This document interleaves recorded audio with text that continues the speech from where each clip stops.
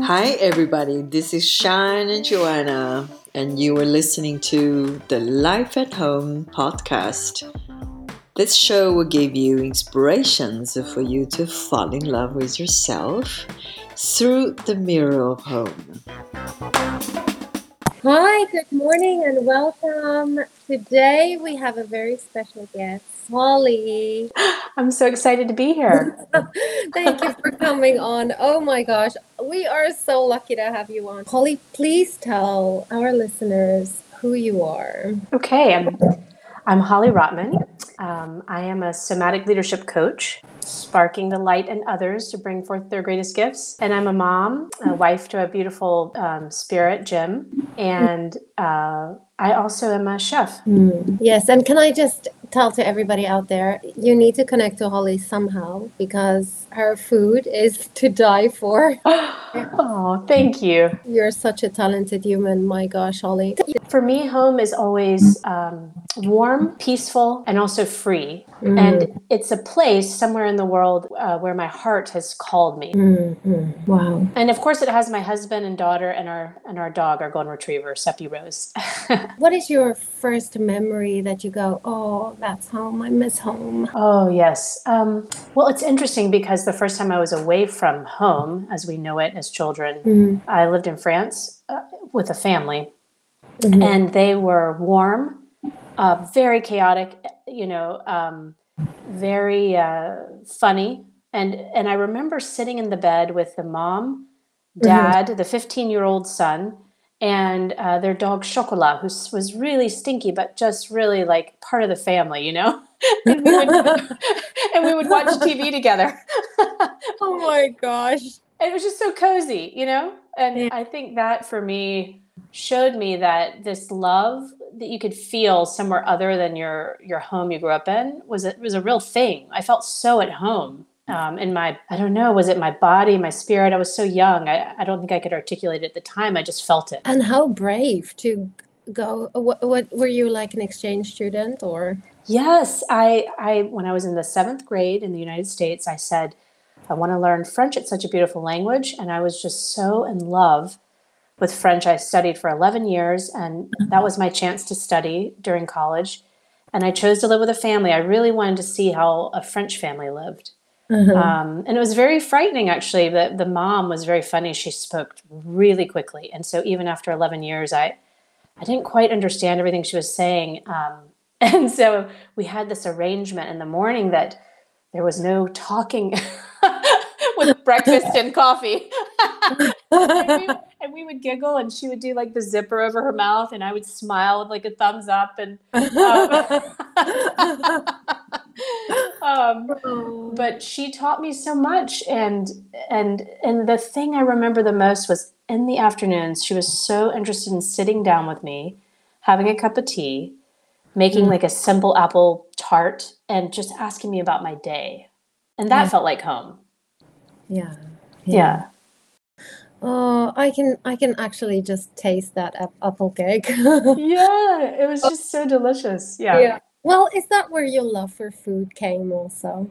It really originated. My mother was a fantastic cook, and she just loved food. She would moan and say, "Oh, I'm a wonderful cook," and we didn't know it was an option not to like her food. She was very theatrical, and then at some point, as all teenagers, explore, and I sort of lost a bit of it in the U.S. food system. So going to France and having those moments, it really it sparked that light in me that said, no, food is love. It's not calories. It's not, and if it's love and it's like time with people. And that was like, it kind of sparked my pilot light for how food played a role in my life from then forward, and why I wanted to share it with children, when I went on to study food. So and I think that's the part of your cookbook that I probably love the most. Yeah, it's interesting. Over the years, I've had to let go of things because I've moved quite a bit. But I was thinking about that this morning, and I always have a piece of pottery from everywhere that has a lasting impression on me. Wow. Yeah, because pottery is so interesting. It comes from the earth and someone's hands made it. And Yeah. then you're going to serve food on it. And for me, like I have some little bowls from Greece. I have a very dear friend, Aglaia Kremezi, who's a cookbook author. She's fantastic. She's like my adopted Greek aunt. And we cooked with her on her little island, Kea. But these little bowls, like whenever I use them, they just bring back Aglaia.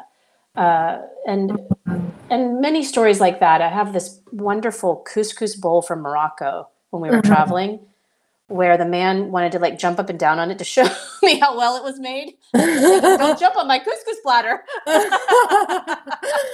Oh my things like gosh. that. Yeah, Anything but that. So I think pottery, because you can move it from place to place, it's not so cumbersome. And then it sparks a memory whenever you use it, and then a story, right? I relate to that so deeply because a lot of people don't know that I collect bowls. In a very similar way you do. So it's such a personal thing, I think, Yes. pottery, and I think it's a beautiful gift to be able to give to someone. Yes. So what's the thing in your house that you're most proud of? It's interesting. I forget sometimes until people come over and they always remark on our art. And both Jim and I had moms that were brought up in an era where it was still, women were very much at home, even if they had dreams for other things. Like they were both artists. Let's just say that was something. They were both creative, and they every piece of art we have, they painted. Oh wow! Yeah, and when I was cleaning up my mom's house, she had all these inventions that she had thought up, like to make a woman's life better. And oh my gosh! Yeah, so I think the reason why I love this art so much, of course, it's from both of our mothers, and then this very interesting connection that we both have this, but it also inspires me to be creative, and also it reminds me of the privilege that I have being a woman today, even as we still have much room to grow in inequality in many parts of the world. But I think about that they both brought forth their creativity in this art that lives on, and that there was a courage in that, and this creative expression. So I really love the art, and there were so many pieces from both of them that we had to narrow it down to the ones that we love the most, and then give the rest out to family. But yeah. And how does it reflect today who you truly are? Well, I see myself as a creative spirit that is really, I really like being naughty. I think that's why I like working with children.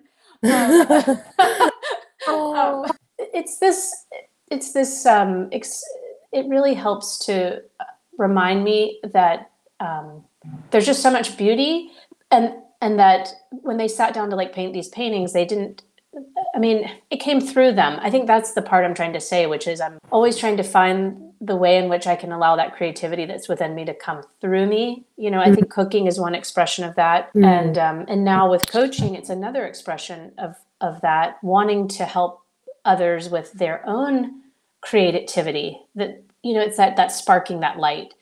So it does serve, like, I think the home for me, when I say that it needs to be a free space, I feel that it needs to be a place you can be fully yourself. And that's that free space. And for me, that means a space that is, for example, I can't have a lot of clutter to be creative. So even if my house isn't very clean, it will not be cluttered. Because I can't tap into my creative juices. So, and I think maybe many chefs have that, like their kitchen, if nothing else, their kitchen will be clean. They can't go to bed with it dirty. Yeah, exactly. Yeah. Oh, and what are some things that you learned when you were little that you are still doing today at home that you thought you would never do, but you're doing it? That is such a good question. This is very interesting, actually, because I think when you have a child with a partner, you realize how your upbringings can be quite different.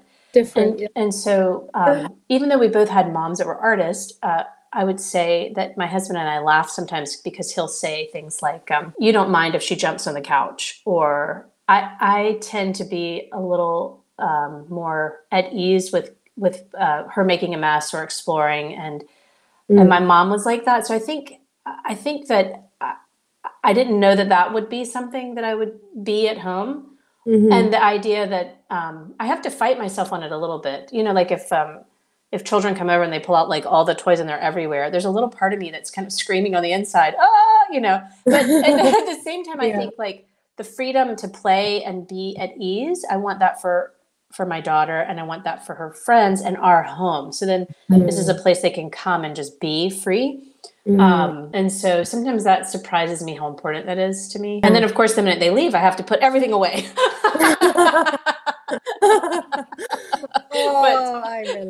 I relate to that. Yes. Needs to be put away ASAP. The other thing is just that making that time around the table really fun. I'm really trying to instill that we had. We had this like big lazy Susan. I don't know if this translates. And that's actually it's a terrible name if you think about it. But that round thing in the table where you can just kind of push it and everything, Yeah. But our table that had the big round thing, and and I have very, very vivid memories of sitting at the table and like feeding our corgis under the table. And oh my gosh. And my mom was always the one that would like say, "Oh, you enjoyed that? Oh, fantastic. And would you like more?" "No, Mom." And of course she'd put more like there was, and I just remember there was never, there was always dessert. There wasn't like eat this and then you get dessert. It was like, of course we're having dessert. There was just this like real, it was like a celebration, the table. And I'm really trying for that. It doesn't always happen, but trying to bring that through for her. Yeah. Oh, and I love that because I do the same, and I think it's kind of, I'm keeping my fingers crossed all the time that they'll just remember the good stuff. Yes. Yes. What do you think is the most important piece of furniture? Let's get real here. What's the furniture that we can't live without, Hollie? Oh, yeah. I have to be sincere with you. I love comfort. So I need either a nice ottoman or like we have a couch we bought from IKEA for the little TV space. And I actually love it because it has the long part that you can put your feet up.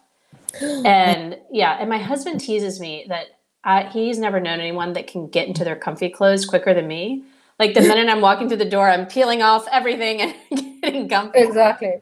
And we have a lot of a lot of blankets we've collected over the years too. Some from Norway, from Scotland. I mean, and so like, even though that piece of furniture is nice, but it's not so much the sentimentality of it. Like I've taken it everywhere. We actually bought it here in Sweden, but it's the getting comfortable. It's the space where I can put my feet up and just kind of just exhale.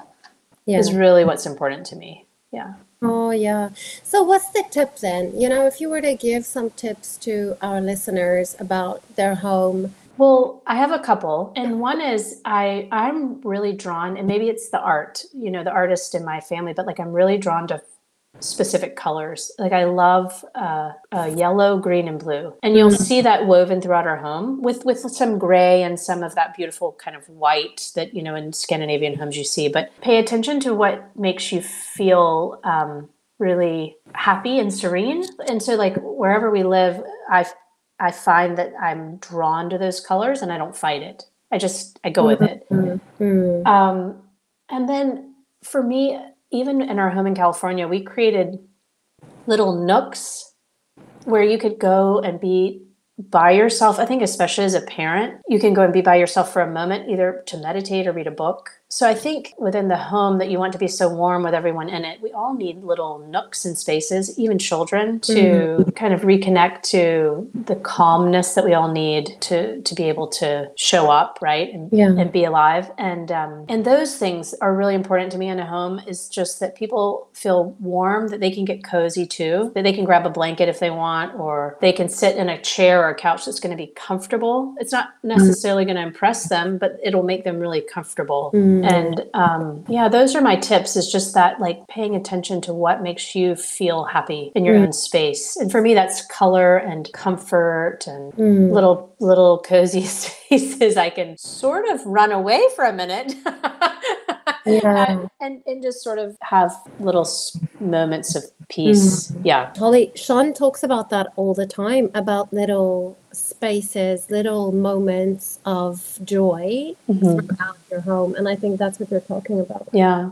Such a beautiful, oh my gosh, thank you so much for coming on. Oh, thank you so much for having me. I absolutely love listening to what makes home for you and for Sean, and also for I'm excited to hear the other guests that you're going to have. And thank you. This was such a joy. I really loved having this conversation with you. Yeah. Oh, thank you. And for all of our listeners out there, thank you for listening. Thank you for being here and being on this journey. What a journey it is. And we'll see you guys or hear you next week. Ciao, ciao.